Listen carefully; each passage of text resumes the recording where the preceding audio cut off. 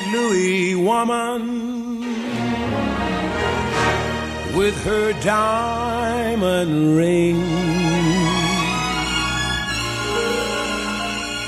Pulls that man around by her apron string. Hello and welcome to Mashley at the Movies. I'm Ashley. And I'm Matt. And February is Black History Month.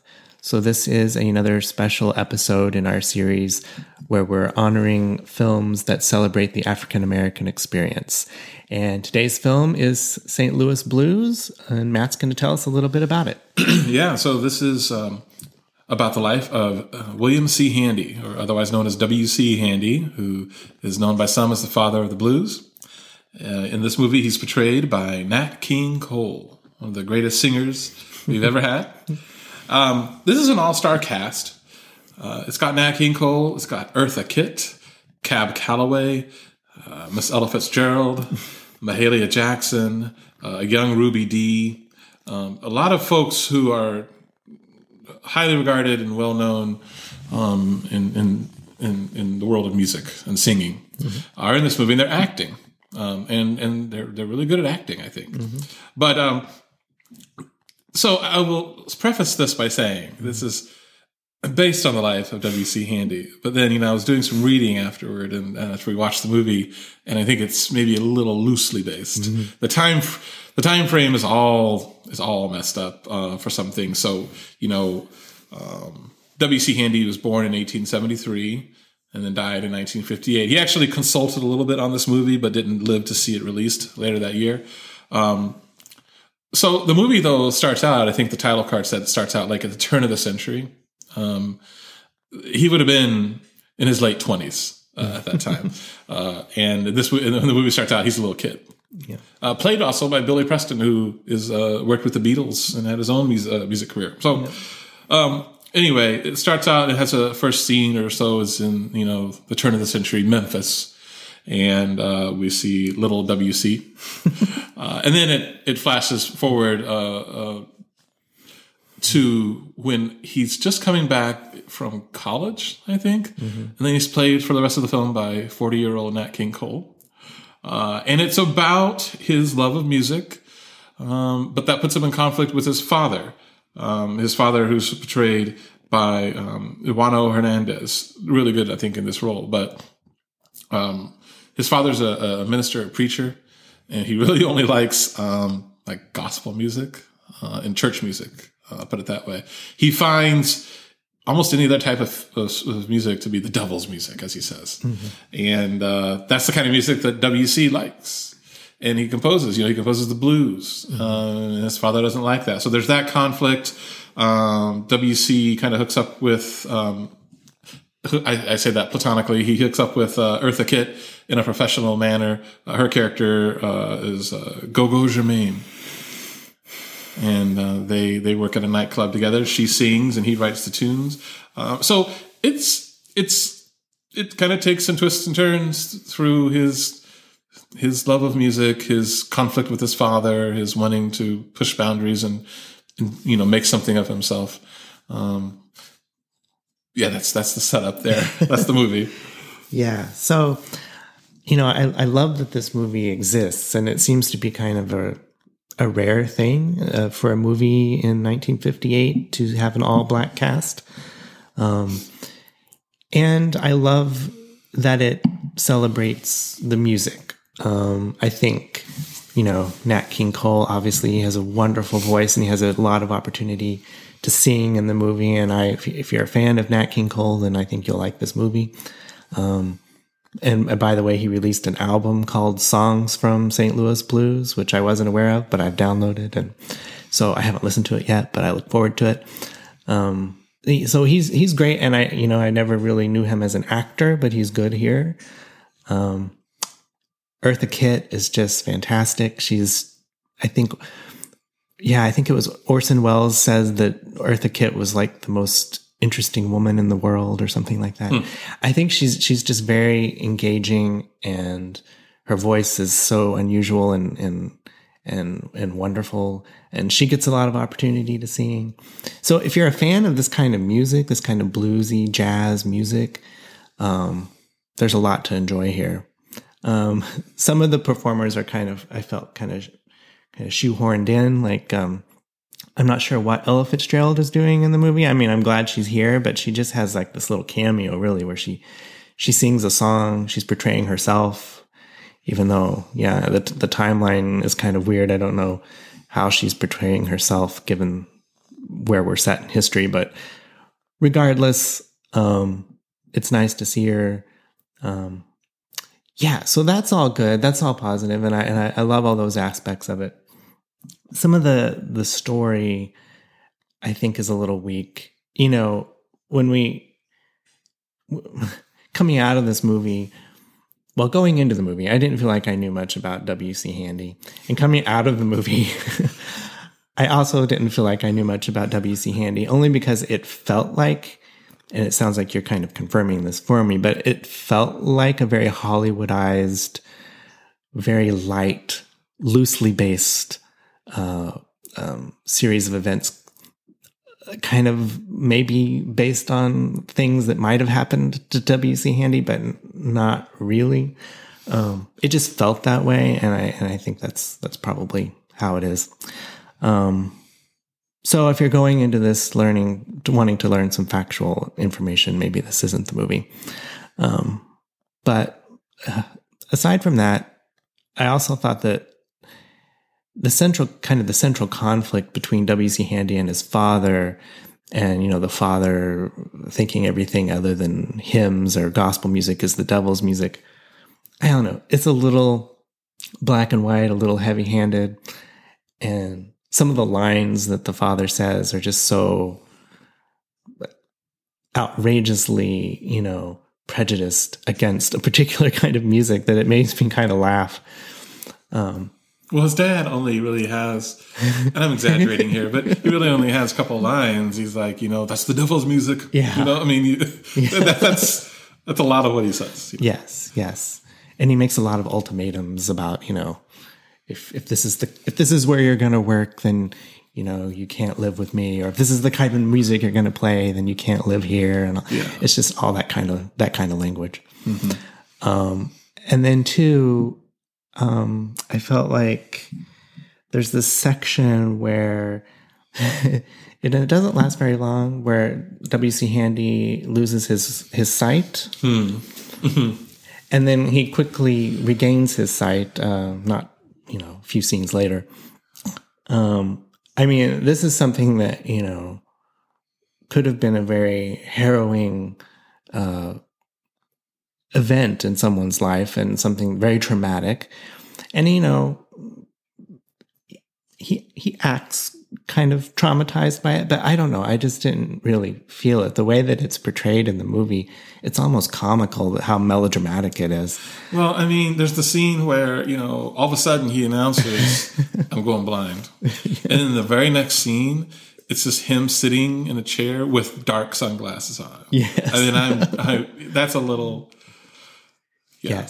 Yes. Now, I do know, just from some cursory reading I've done, W.C. Handy his eyesight did fail him gradually. Okay. And apparently he attributed that to, like, I think a fall or a blow on the head or something he had in his past. I wasn't able to discern if his eyesight actually came back in real life, or whether that was a plot of the film, you know, a device in the movie. I want to be clear, though. I mean, I feel like being a little negative here, and I want to be clear, at least on my end. I really like this movie. It is by no means a perfect movie, and it presents a serviceable plot. You're right; it is very Hollywoodized. You kind of get that feeling. Mm-hmm. And just to get it out of the way, it's. I was looking up the cinematography is done by Haskell Boggs, and the director is Alan Reisner, and I looked them up, and they have a lot of TV work in their credits, and nothing against TV, but, you know, the movie itself doesn't necessarily feel cinematic. Now, it doesn't look bad. I want to make that clear, but it's a little flat. You know, I mean, it's in black and white, which is fine.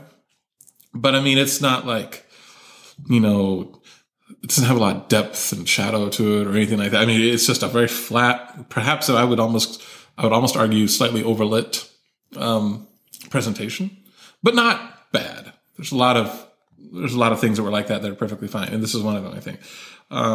That aside, you know, this to me, so the background for this, and one reason why we're talking about it is this is a movie that I saw years ago on Turner Classic Movies, and then I never saw it again.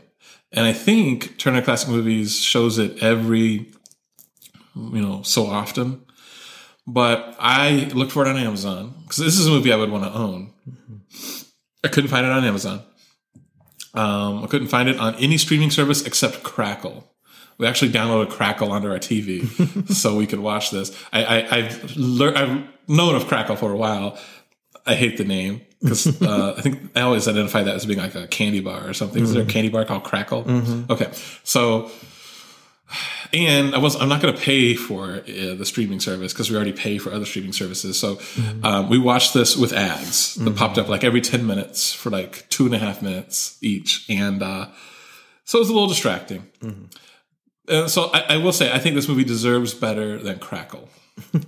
But it's a movie that the thing that struck me about it was, you know, aside from the fact that I said it looks a little flat or whatever, it's a high quality looking movie, right?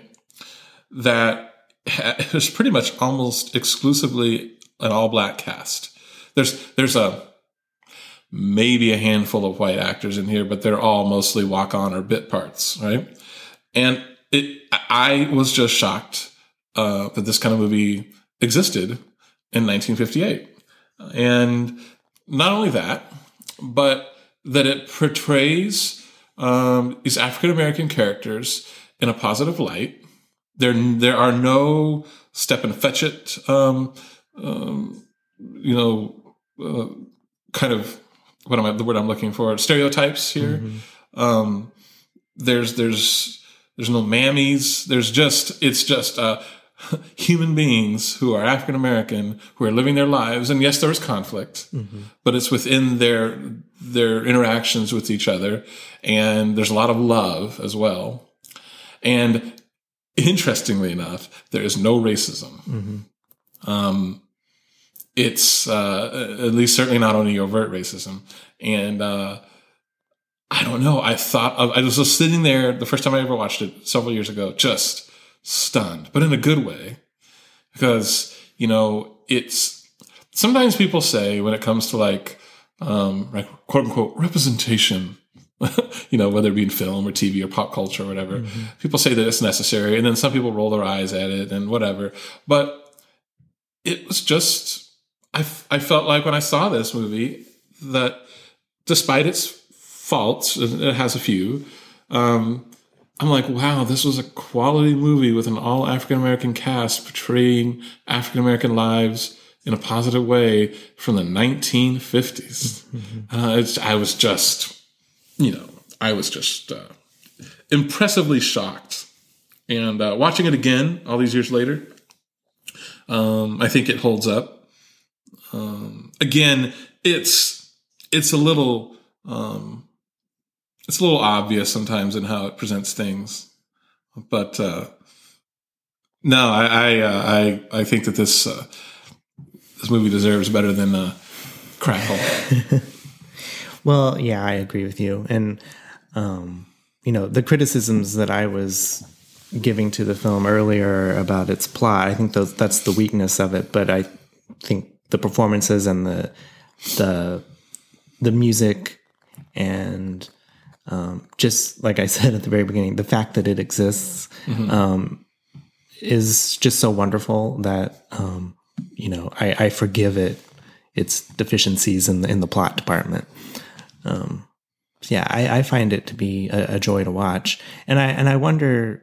I don't know of another movie made in this era that has an all black leading cast.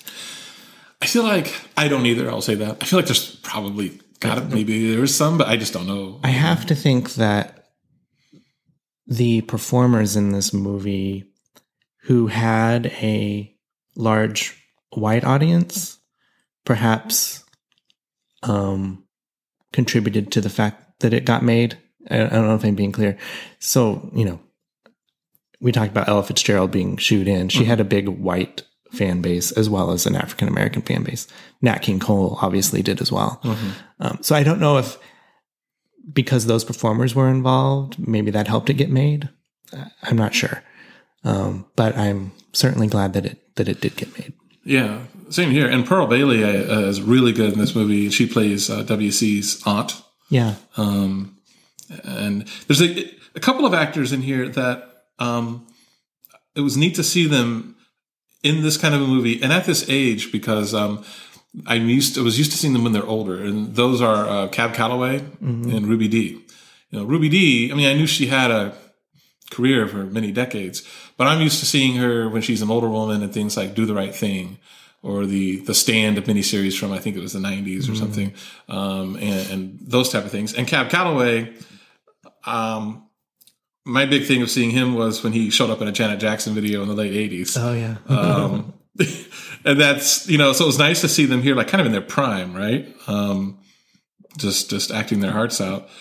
And I will say, too, you're totally, I mean, this movie is kind of corny in certain ways. And, we talked about the blind, the representation of going blind. And then the father character. I want to make clear, very well played. But also just the dialogue is corny.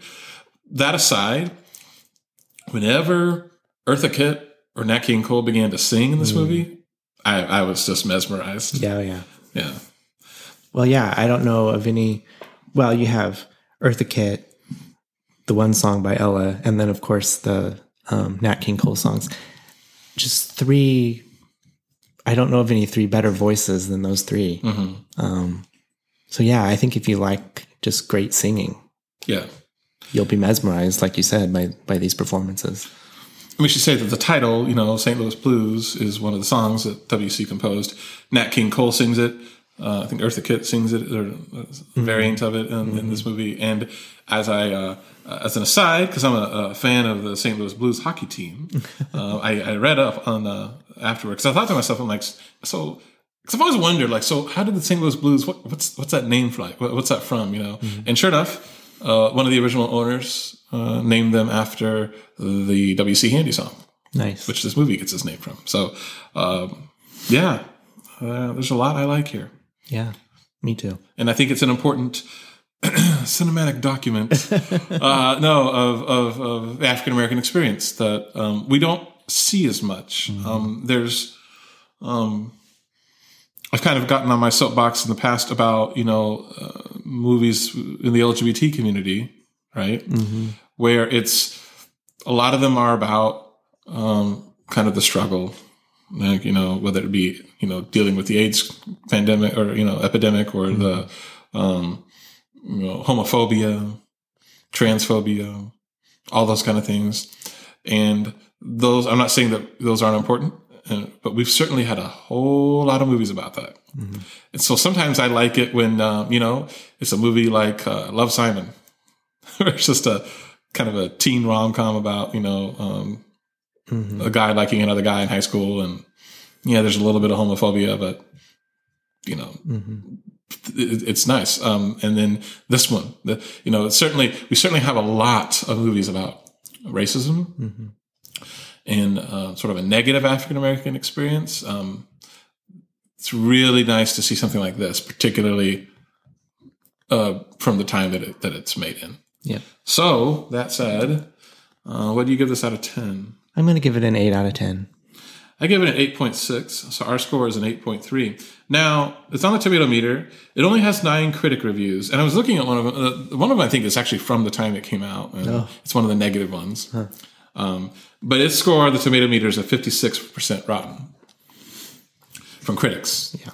Audience score is a 79% with a little over 100 reviews.